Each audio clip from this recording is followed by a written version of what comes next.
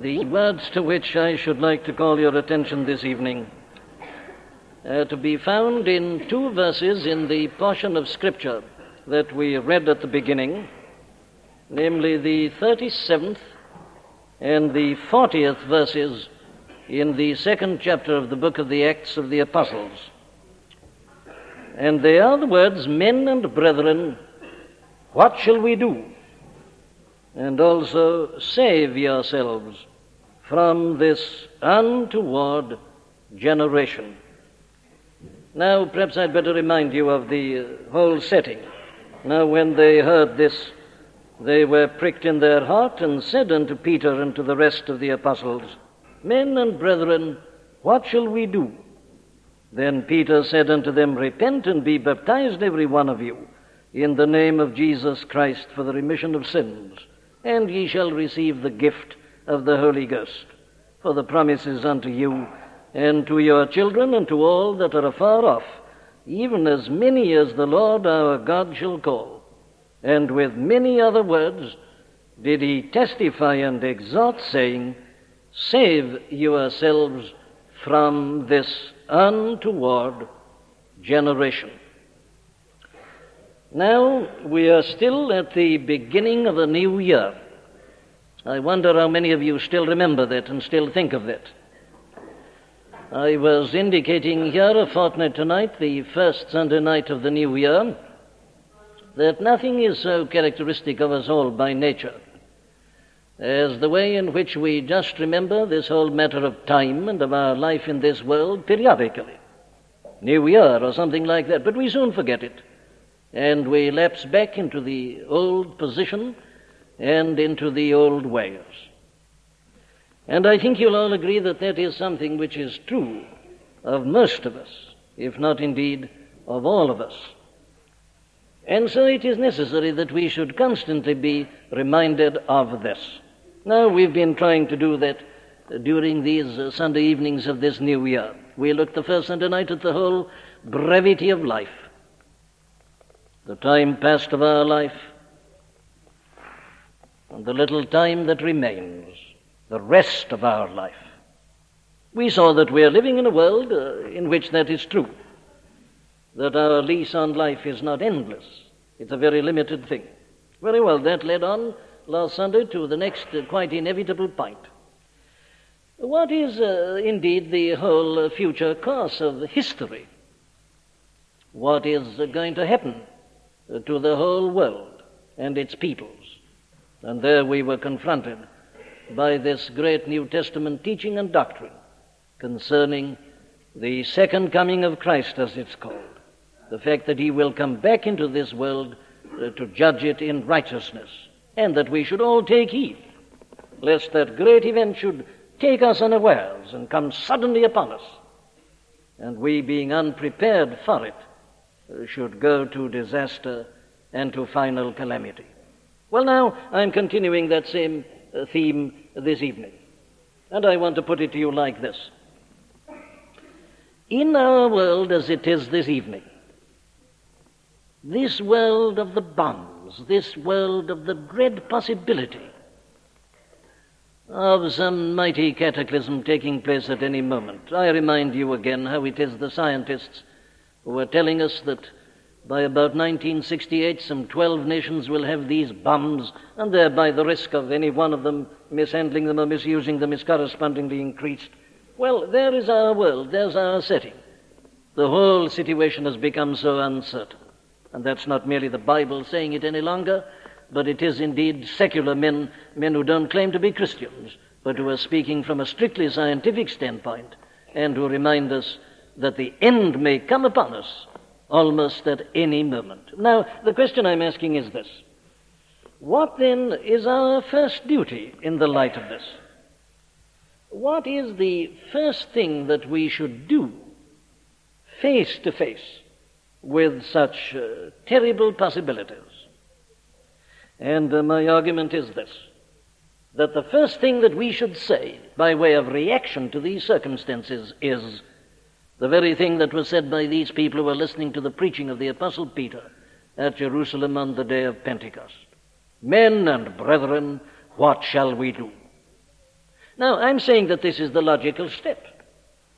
With the world as it is, with all these uncertainties and possibilities, isn't that obviously the first thing that we should ask, the first thing we should say? What then are we to do in the light of this situation? Men and brethren, what shall we do? What shall we do, as it were, to save ourselves out of this condition in which we find ourselves? Well, now,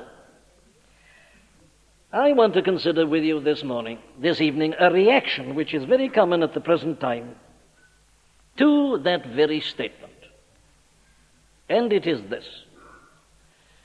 There are many who would say that to react in that way and to be concerned about our souls and their salvation, about our own deliverance, is just to be unutterably selfish. Fancy, they say, with the world as it is this evening, and with the nations going along the lines along which they are traveling, fancy with the whole world in this predicament, that you should exhort people to be concerned about themselves and their own personal salvation. They say, if that's your Christianity, we've no use for it at all. Surely, they say, the business of Christianity is to be concerned about the whole world. What are we that we should look at ourselves and say, how can I be saved and my soul be saved, when the whole world is, as it were, in this condition? Isn't it your business, they say, as Christians, not only to be concerned about this larger issue, but to be doing everything you can to deal with it? They say it is really despicable that anybody at a time such as this should put up as his first question, what about my soul? How can I make sure that I am all right myself? Now, that, I think you will agree, is a very common attitude that is taken by large numbers of people at this present time. And obviously it's a very vital matter.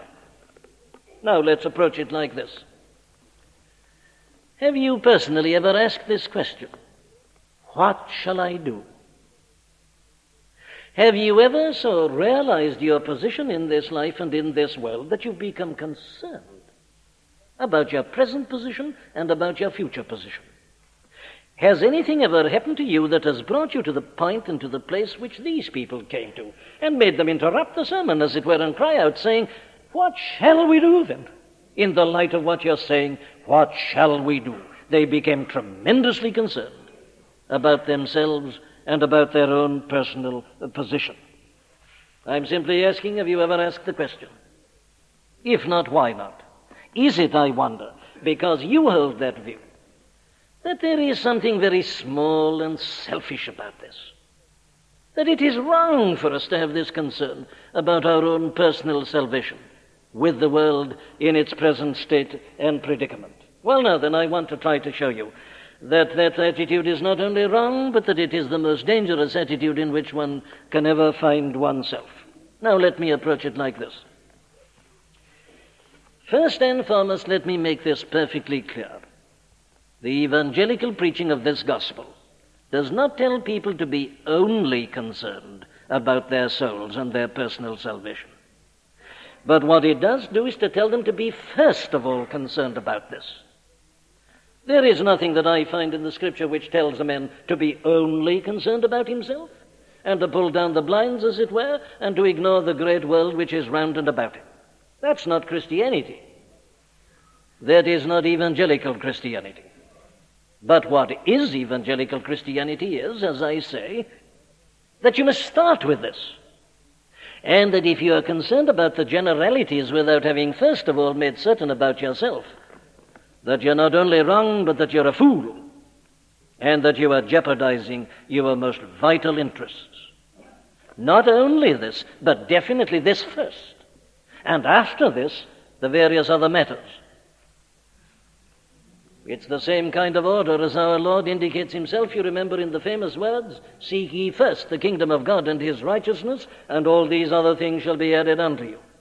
You don't start with them, you seek with the kingdom of God and his righteousness, then these other things. And so it is with Christianity. Christianity is not first a general interest and only a general interest. It is first a personal interest. And that in turn leads on to the more general interests. And, of course, this is what has been true historically throughout the running centuries. Actually, history shows this very plainly, that the people who have been the greatest benefactors to life in this world have been those who have first of all made sure of their own personal salvation. Now, that's a statement which I could very easily prove and substantiate. The greatest blessings we are all enjoying tonight have come ultimately through the medium of the Christian church and through Christian leaders. It is certain men who themselves had seen their own lost estate and who became Christian, who then began to consider the lot and the condition of others. Think of your factory acts.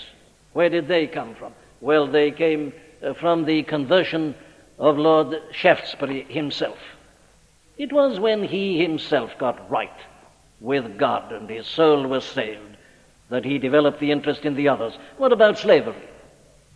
Have you read the story of Samuel Wilberforce and the whole question of slavery? Why did that man become concerned about the liberation of slaves? And the answer quite simply is this, that it was after he himself had experienced his personal salvation. He was a typical society man before that, a very clever, a very brilliant, and a very wealthy man, and he was enjoying the so-called life of society. He wasn't interested in slaves, not at all concerned about them.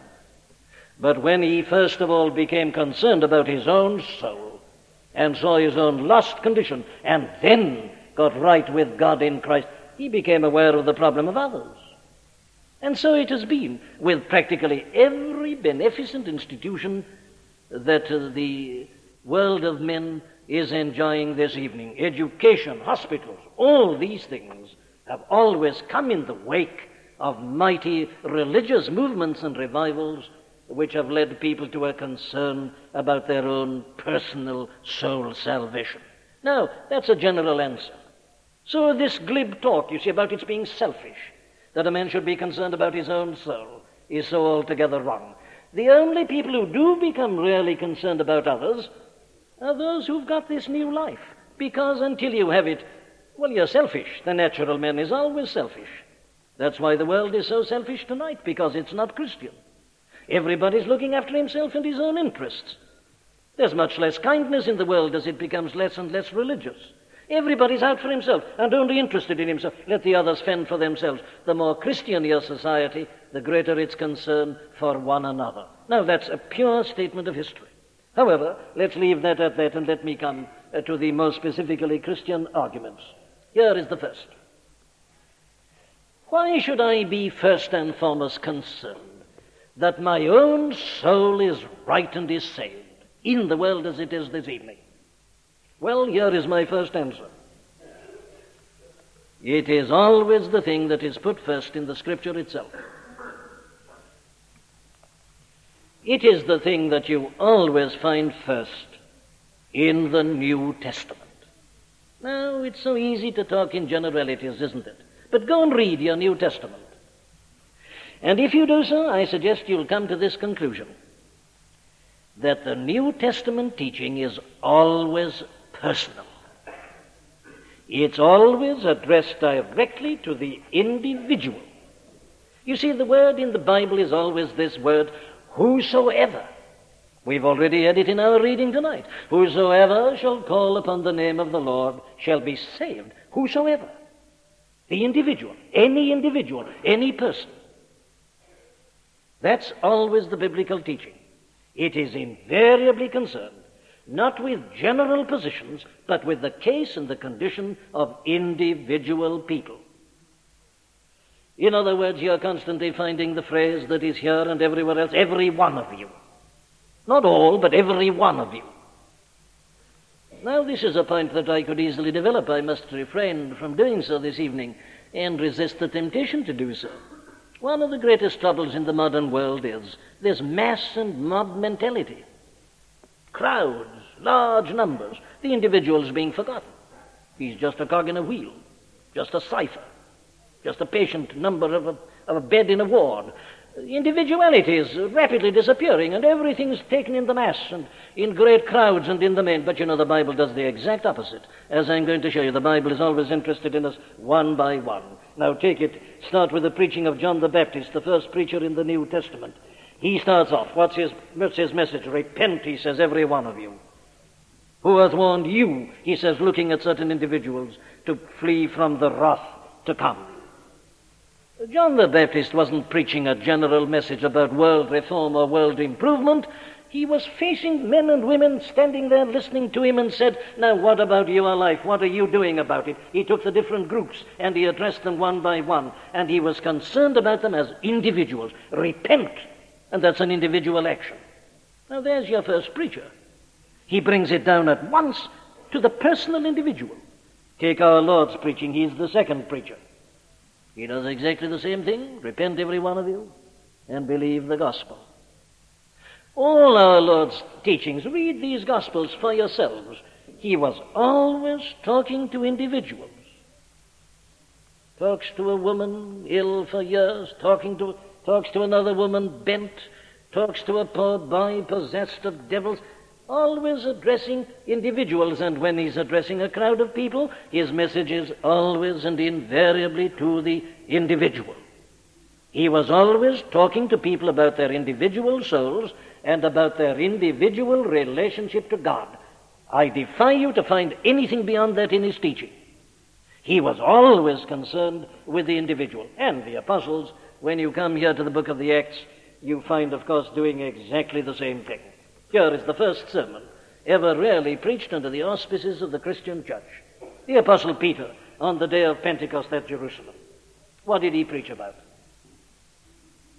Did he preach about world affairs, world conditions? His country was conquered at that moment, you remember, by the great Roman Empire. Did he mention it? Is there any indication given here at all that he was even interested in it? What was he concerned about? General positions, large issues, great world affairs? Not at all. He looked at these people and he said, now look here, you yourselves, you were the crowd who were a few weeks ago were crying about this Jesus of whom I'm speaking. You were the people who were shouting, away with him, crucify him. We are not interested, we have nothing to do with it. You were doing it. You and your rulers, he said. You are the people who've done this. And they knew he was speaking to them personally. So they cried out, men and brethren, what shall we do?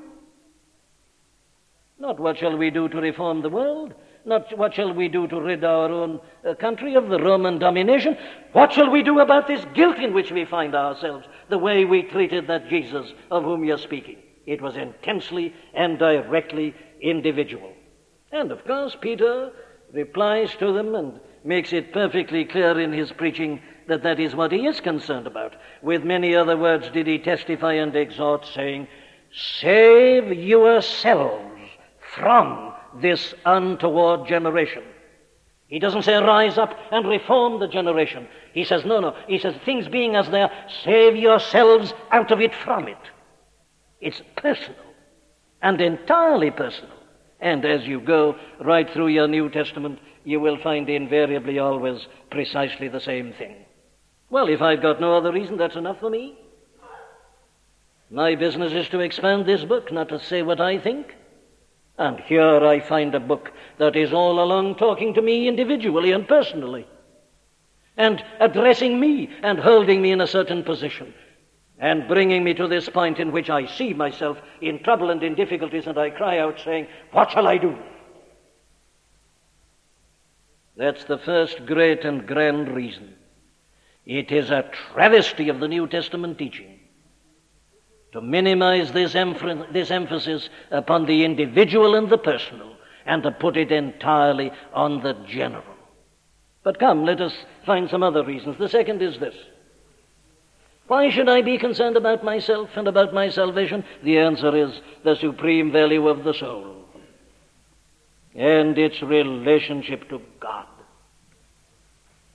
Now, of course, I know that this argument, that this interest in personal salvation is selfish and narrow and so on, I know it's a very specious argument. Doesn't stand examination for a second.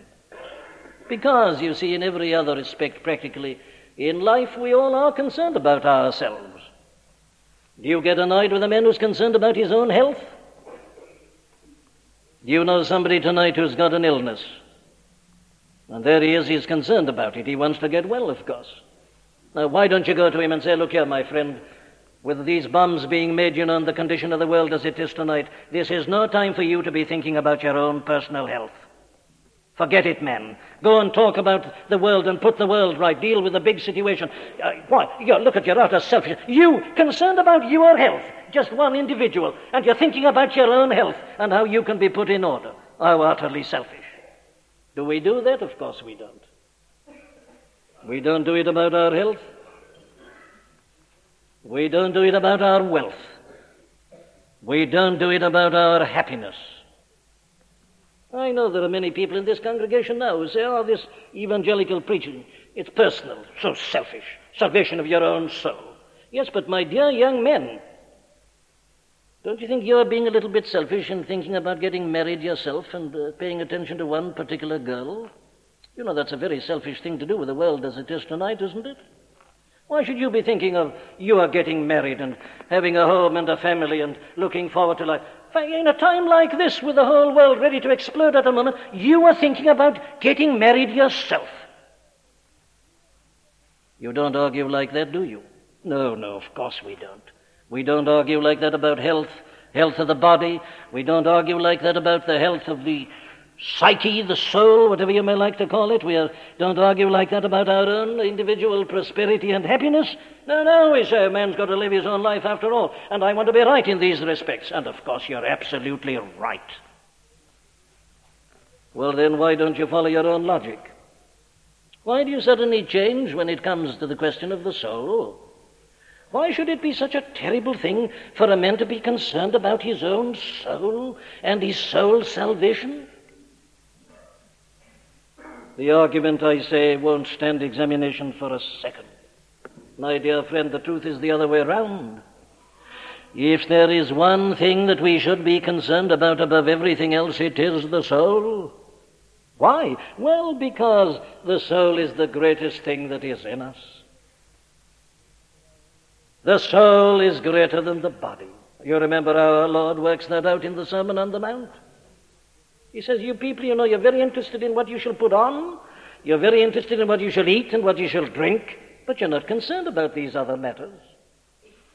The soul, the life, the man, the entity, is bigger and is greater than the body. Why? Well, for these good reasons. It is, I say, the greatest thing in men. It is the soul that differentiates men from all the animals. It is the soul in men that is that part of that image that God has put upon him. Man has been made in the image of God, and that is the image, in a sense, the thing we call the soul, this immaterial part of man, this thing that God put into him when he breathed into him in the breath of life, and when he said, let us make him in our own image and likeness. This is the soul. It's the most important thing about us. Because here, you see, is the thing whereby we are related to God himself. Now, I'm not depreciating the value of the body. Of course not. Christianity doesn't do that. The body is important. We should pay attention to the body. We should try to have a healthy body. We should go out of our way to be careful in this respect. We should avoid all excesses. We should try to keep the rules. The body is a gift of God. Let's honor it. Let's keep it as pure and as healthy as we can. Yes, but I say, go up the scale. Body, soul, spirit. And there's no question as to which is the most important. It is this immaterial part of man that lifts him up above the whole of creation, that makes him the Lord of creation. The mind, the understanding, the sensibility, and all this that is meant for God and has been put into us by God. That is the soul. Now, there's nothing to compare with that. And therefore the Bible teaches us everywhere that as man is concerned about his body and its well-being and his social well-being and so on, he should above everything be concerned about the well-being of his soul. Why? Well, here is an adequate reason, surely, and we need seek nothing further. Here is the only thing in us that goes on. The body is going to die and disintegrate. Dust to dust, earth to earth, ashes to ashes. Oh, it's going to happen to every one of us. It's bound to happen. The body's only temporary. The Bible says this is a sort of tent. The Apostle Peter, an old man, this same man who was preaching here at the end of his life, he turned to the people, he said, as long as I'm in this tabernacle, I'm going to go on reminding you of these things. That's what the body is. It's a sort of tent in which we live while we're in this world. We know perfectly well it's going to go. It's going to disintegrate. It's going to fall apart. But when the tent is gone, I go on, my soul goes on. It's the imperishable thing. It's in every respect the greatest thing of all about men. Well, very well. If the soul is the greatest thing, we should show the greatest concern about it. And what should we be concerned about? Well, we should be concerned about this: the health of the soul, the well-being of the soul, my soul in its relationship to God. Oh, yes, ask your question, is my body functioning properly? Is there disease or defect? Deal with it. Well, apply the same to the soul. What of my soul? Do I know God? Do I have converse with God? Is my soul functioning? Am I living as a man or only as an animal? What about this higher part of me? Is it awake? Is it alert? Is it alive? Is it doing its work and its business? What about it when I come to shake off this mortal coil? Or fold up the tent, call it what you like, make my quietus, make my exodus. We've all got to do it. What then? What about this soul? Well, I needn't keep you. Our Lord himself has put this in a final word, once and forever. Listen to him. Finally, he says, what shall it profit a man though he gain the whole world and lose his own soul? You may gain the whole world of wealth. You may gain the whole world of knowledge and of influence and of position. You may have it all. Finally, he says, what shall it profit a man if he's got all that? Why? Well, you see, for this reason, that the day is bound to come when he's got to leave all that behind and his soul goes on. So what shall it profit him if he's gained all that and lose his own soul? Or what shall a man give in exchange for his soul at the bar of judgment when God will ask him the question? There's nothing. Oh, my dear friend, follow your own logic as you're concerned about the health and well-being of body, social connections, and so on. Lift it up, I say, the soul, the supreme thing. Start with that. Start with the greatest thing. Come down the ladder instead of doing the reverse. Very well, there's my second reason. But let me hurry to a third reason. God will hold us individually responsible for our souls. There is no question about this. This is biblical teaching from beginning to end. So whether you're interested in your soul or not, there's a day coming when you'll have to be. Because God, having given you the gift, he's going to call you to account. Now, our Lord put that once in a parable of the talents, you remember. He pictured a king giving talents to certain people, and then he went far away and didn't come back for a long time. But he did come back, and he said, what have you made of the talent that I gave you?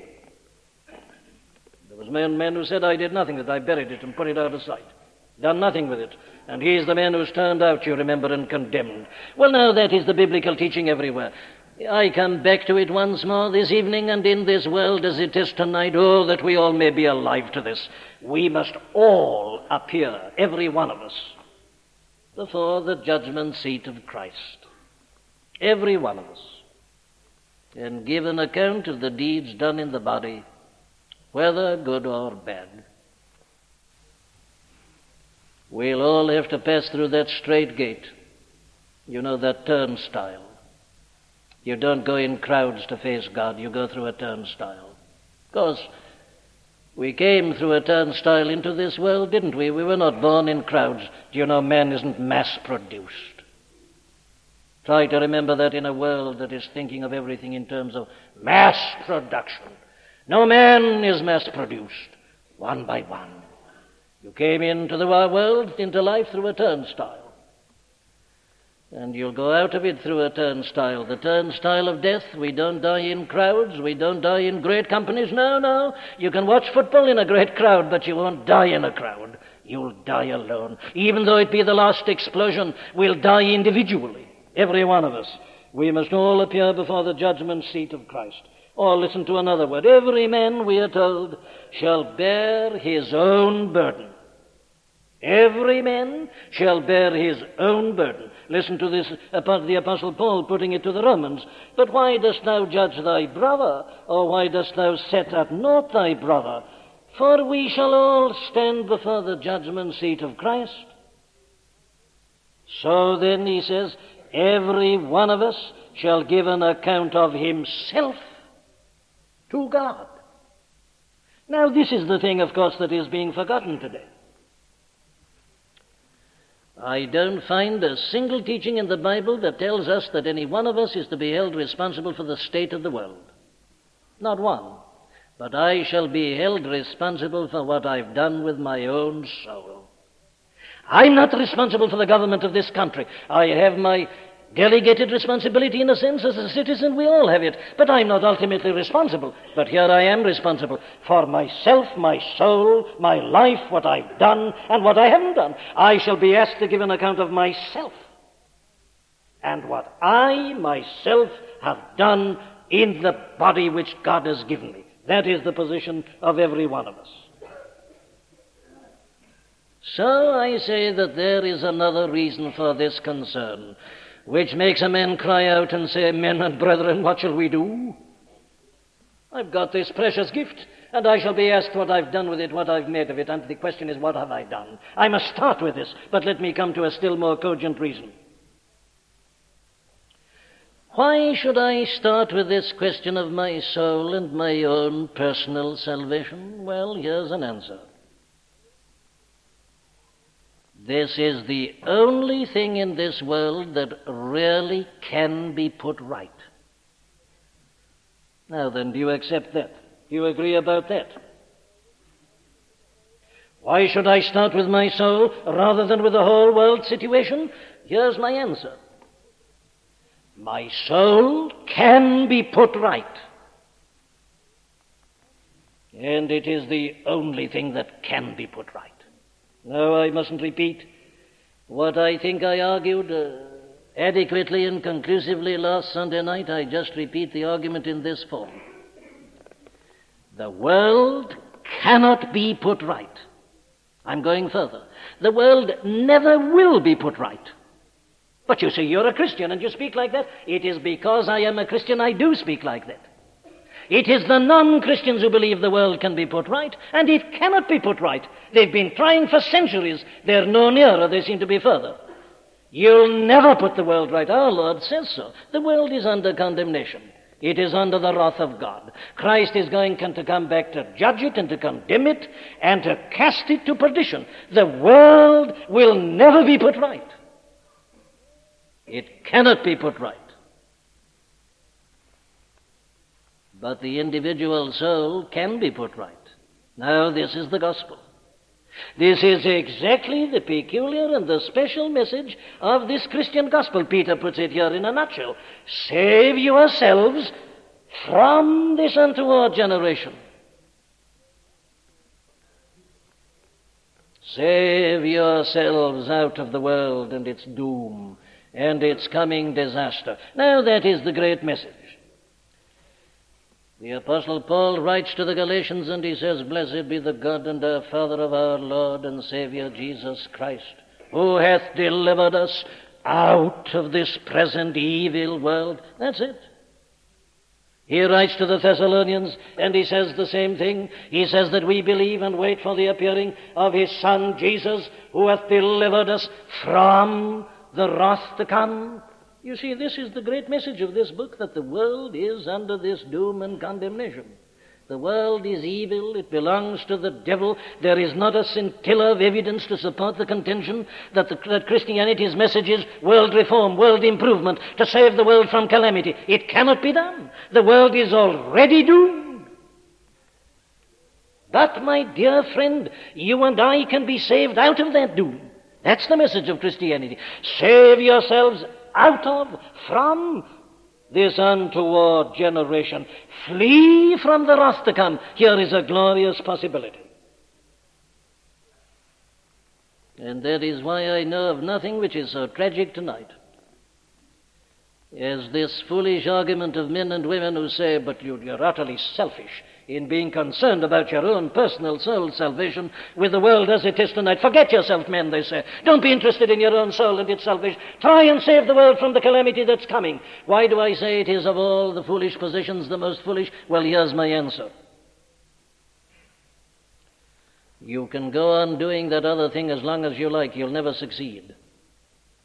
But if you've given the whole of your time to doing that, and you've ignored entirely the question of your own personal soul salvation, do you know what's going to happen to you? I'll tell you, it's one of two things. One is this. You may die tonight, or you may die tomorrow night, or you may die at any moment. And still the world hasn't been put right. But then what of you? You've been laboring and given all your energy to try to save the world from the calamity and to try to reform it and put it in order and to save it, thinking that that's Christianity. But suddenly you'll be confronted with God, who will ask you, what have you done about the soul that I gave you? But you say, I did a lot of good. I tried to reform the world. The answer will be, that isn't the question I'm asking you. What about your relationship to me? What about my commandments? What did you do with the soul? How did you exercise it? How did you enjoy a relationship with me?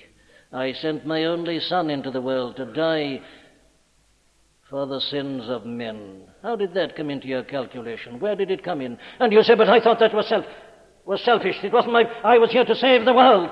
And the answer will be, you are responsible for your soul and for nothing else. Is there anything so mad? If it isn't that, it'll be this.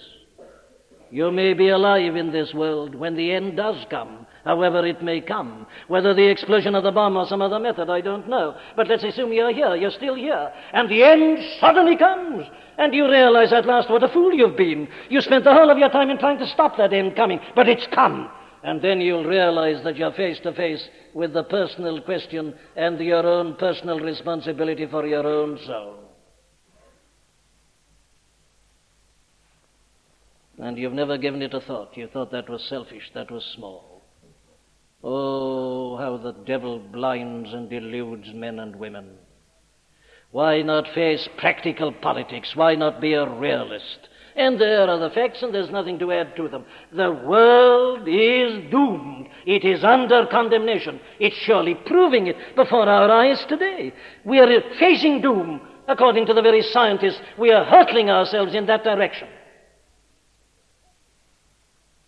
And even while this is happening, you know, it is possible for you as an individual to be saved out of it. It is possible for your individual soul to be delivered. You can be dissociated from the doom of that world. You can be reconciled to God. Your soul can be renewed. You can be delivered from sin in its power and in its pollution as well as in its guilt. Your soul can be put right and as it ought to be. This is an actual possibility this evening.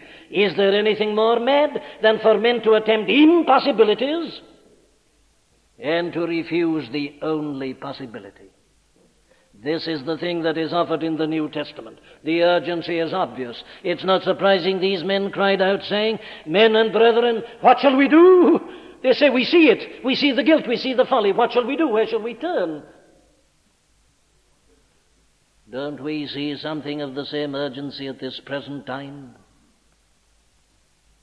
Why not listen to the signs of the times?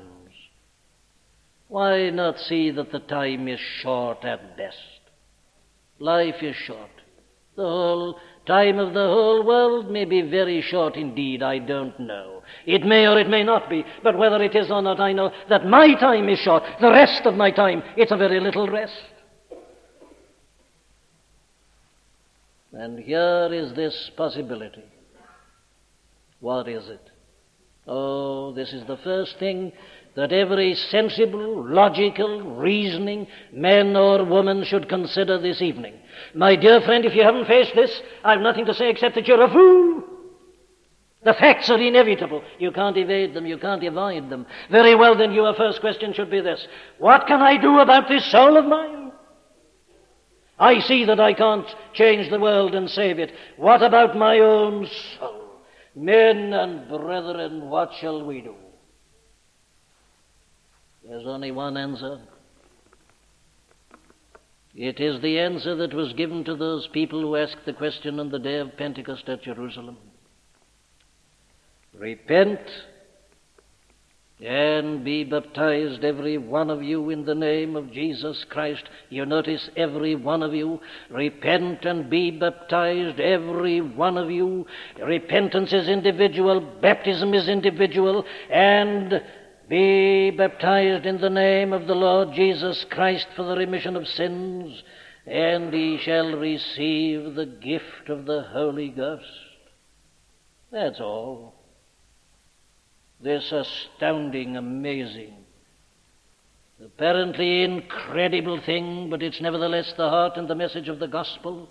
Here's the first sermon, here's the first preacher in the Christian church. That's what he says, that's what he's been talking about. He's been preaching about Jesus Christ, this Jesus of Nazareth, this man who walked back and forth in that country, who'd been a few weeks before in Jerusalem. They'd cried away with him, crucify him, we don't want him, Caesar is our king. And he'd been crucified and had died and had been buried, but he'd risen again. Oh, says Peter, you didn't realize it. But you were killing and crucifying your own Savior. You were putting to death your own deliverer. You were turning your backs upon and execrating and blaspheming the Son of God who would come into this world in order to what? Well, to save you. The thing you're asking for now. What shall we do? Well, there's only one thing to do. Realize the awful calamity of your mistake. Repent. Think again. Change your minds. Confess that you were wrong. That's what repentance means. It means thinking again. It means changing your mind. Oh, my dear friend, may I plead with you urgently this evening to think again. Think about your soul. Think about yourself. Follow your own logic. Health, body, affairs, happiness, soul, spirit, God, eternity. Think about it. Have you ever thought about it? You've dismissed it as being selfish, haven't you? Fancy thinking about my own soul salvation with the world as it is. Never say that again. Follow your own logic. Be reasonable. Say, I must start with this. I'll think again. And then you'll soon begin to see how foolish you've been. In all your cleverness, you'll see how illogical you've been, how inconsistent you've been. You'll see that you've ignored the greatest thing of all, that you've ignored God and your relationship to Him. You'll see that you've ignored the purity of your soul, the life of God, the life of purity and holiness that is possible even in this world. You'll see that you've done nothing with Christ, Son of God, who came and died for you. He's never entered into your calculations. Like the people in Jerusalem, you'll have to admit and confess that you've turned your back upon Him and ignored Him, and given yourself to other people and other things. Repent, says Peter. And it means that you not only think again and change your mind, it means that you go to God and to Christ and tell them that. You go to God and say, God, I see what a fool I've been. I've neglected the greatest gift that you've given me. I've exalted other gifts and put them first, and I've ignored thine. I've been trying to win the whole world and have forgotten and lost my own soul. God, can you still look at me? Have mercy upon me. Take me back. What can I do? That's repentance. You go to God and you acknowledge your folly and your sin and your shame. And you say the same to the Lord Jesus Christ. You admit it all, you confess it all, you don't try to defend yourself. And you cast yourself upon God's mercy. And as you do so, He will tell you the very thing that Peter told these people at Jerusalem. Believe in the Lord Jesus Christ, Son of God. He rose from the dead. This isn't David, it's greater. David said, my Lord. Yes, He's Son of God. He's conquered death and the grave. He is the deliverer, and He can deliver you. Believe on Him. Be baptized into His name, which means that you leave the world. You give yourself and your life to Him, and you live only for Him henceforward. Be baptized, every one of you, in the name of the Lord Jesus Christ. That's all you've got to do. And you see, then if you do that, this is the marvelous thing that happens. that you are delivered immediately from this untoward generation. You are delivered from the doom to which the world is hastening. And then, if the end should come by death on your own or in the final cataclysm, it won't affect you. You will have already passed through judgment into life. You will be absolutely safe. Christ came to save our individual souls. He saves all who believe in him. All who repent and believe in him are saved. That's all, says Peter. Repent, be baptized in his name, and you shall receive the gift of the Holy Ghost. And it's as true tonight as it was nearly 2,000 years ago. Oh, be wise. Realize the whole state of the world as it is at this hour. The first thing to make sure of is that whatever happens, you are ready, you are right, your soul is everlastingly saved. And once you've put that right, then you can, if you like, pay attention to the world. Try and make it as good a world as you can. Go into politics if you like, go into your local council, go and do anything you like. I don't care what it is. But if you do all that without saving your soul, you'll find yourself at the end with the world lost and you lost with it. Save yourselves from this untoward generation. And then, and only then, do your best and your utmost for the world while you're still in it, and while it still lasts. But above everything, make sure that your soul is saved safe. And you do so by repenting and believing that Christ, the Son of God, has died for your sins to reconcile you to God, and that he will save your soul, give you a new life and a new hope, and will lead you to the end and present you faultless in the presence of God in glory with exceeding joy, safe in the arms of Jesus, safe on his gentle breast. When the world is shaken and finally destroyed, you will be safe in the arms of Jesus. Be wise. Think. Start with the soul, your personal soul, and make certain that you are in Christ and eternally safe. Amen. We do hope that you've been helped by the preaching of Dr. Martyn Lloyd-Jones. All of the sermons contained within the MLJ Trust audio library are now available for free download. You may share the sermons or broadcast them. However, because of international copyright, please be advised that we are asking first that these sermons never be offered for sale by a third party. And second, that these sermons will not be edited in any way for length or to use as audio clips. You can find our contact information on our website at mljtrust.org. That's mljtrust.org.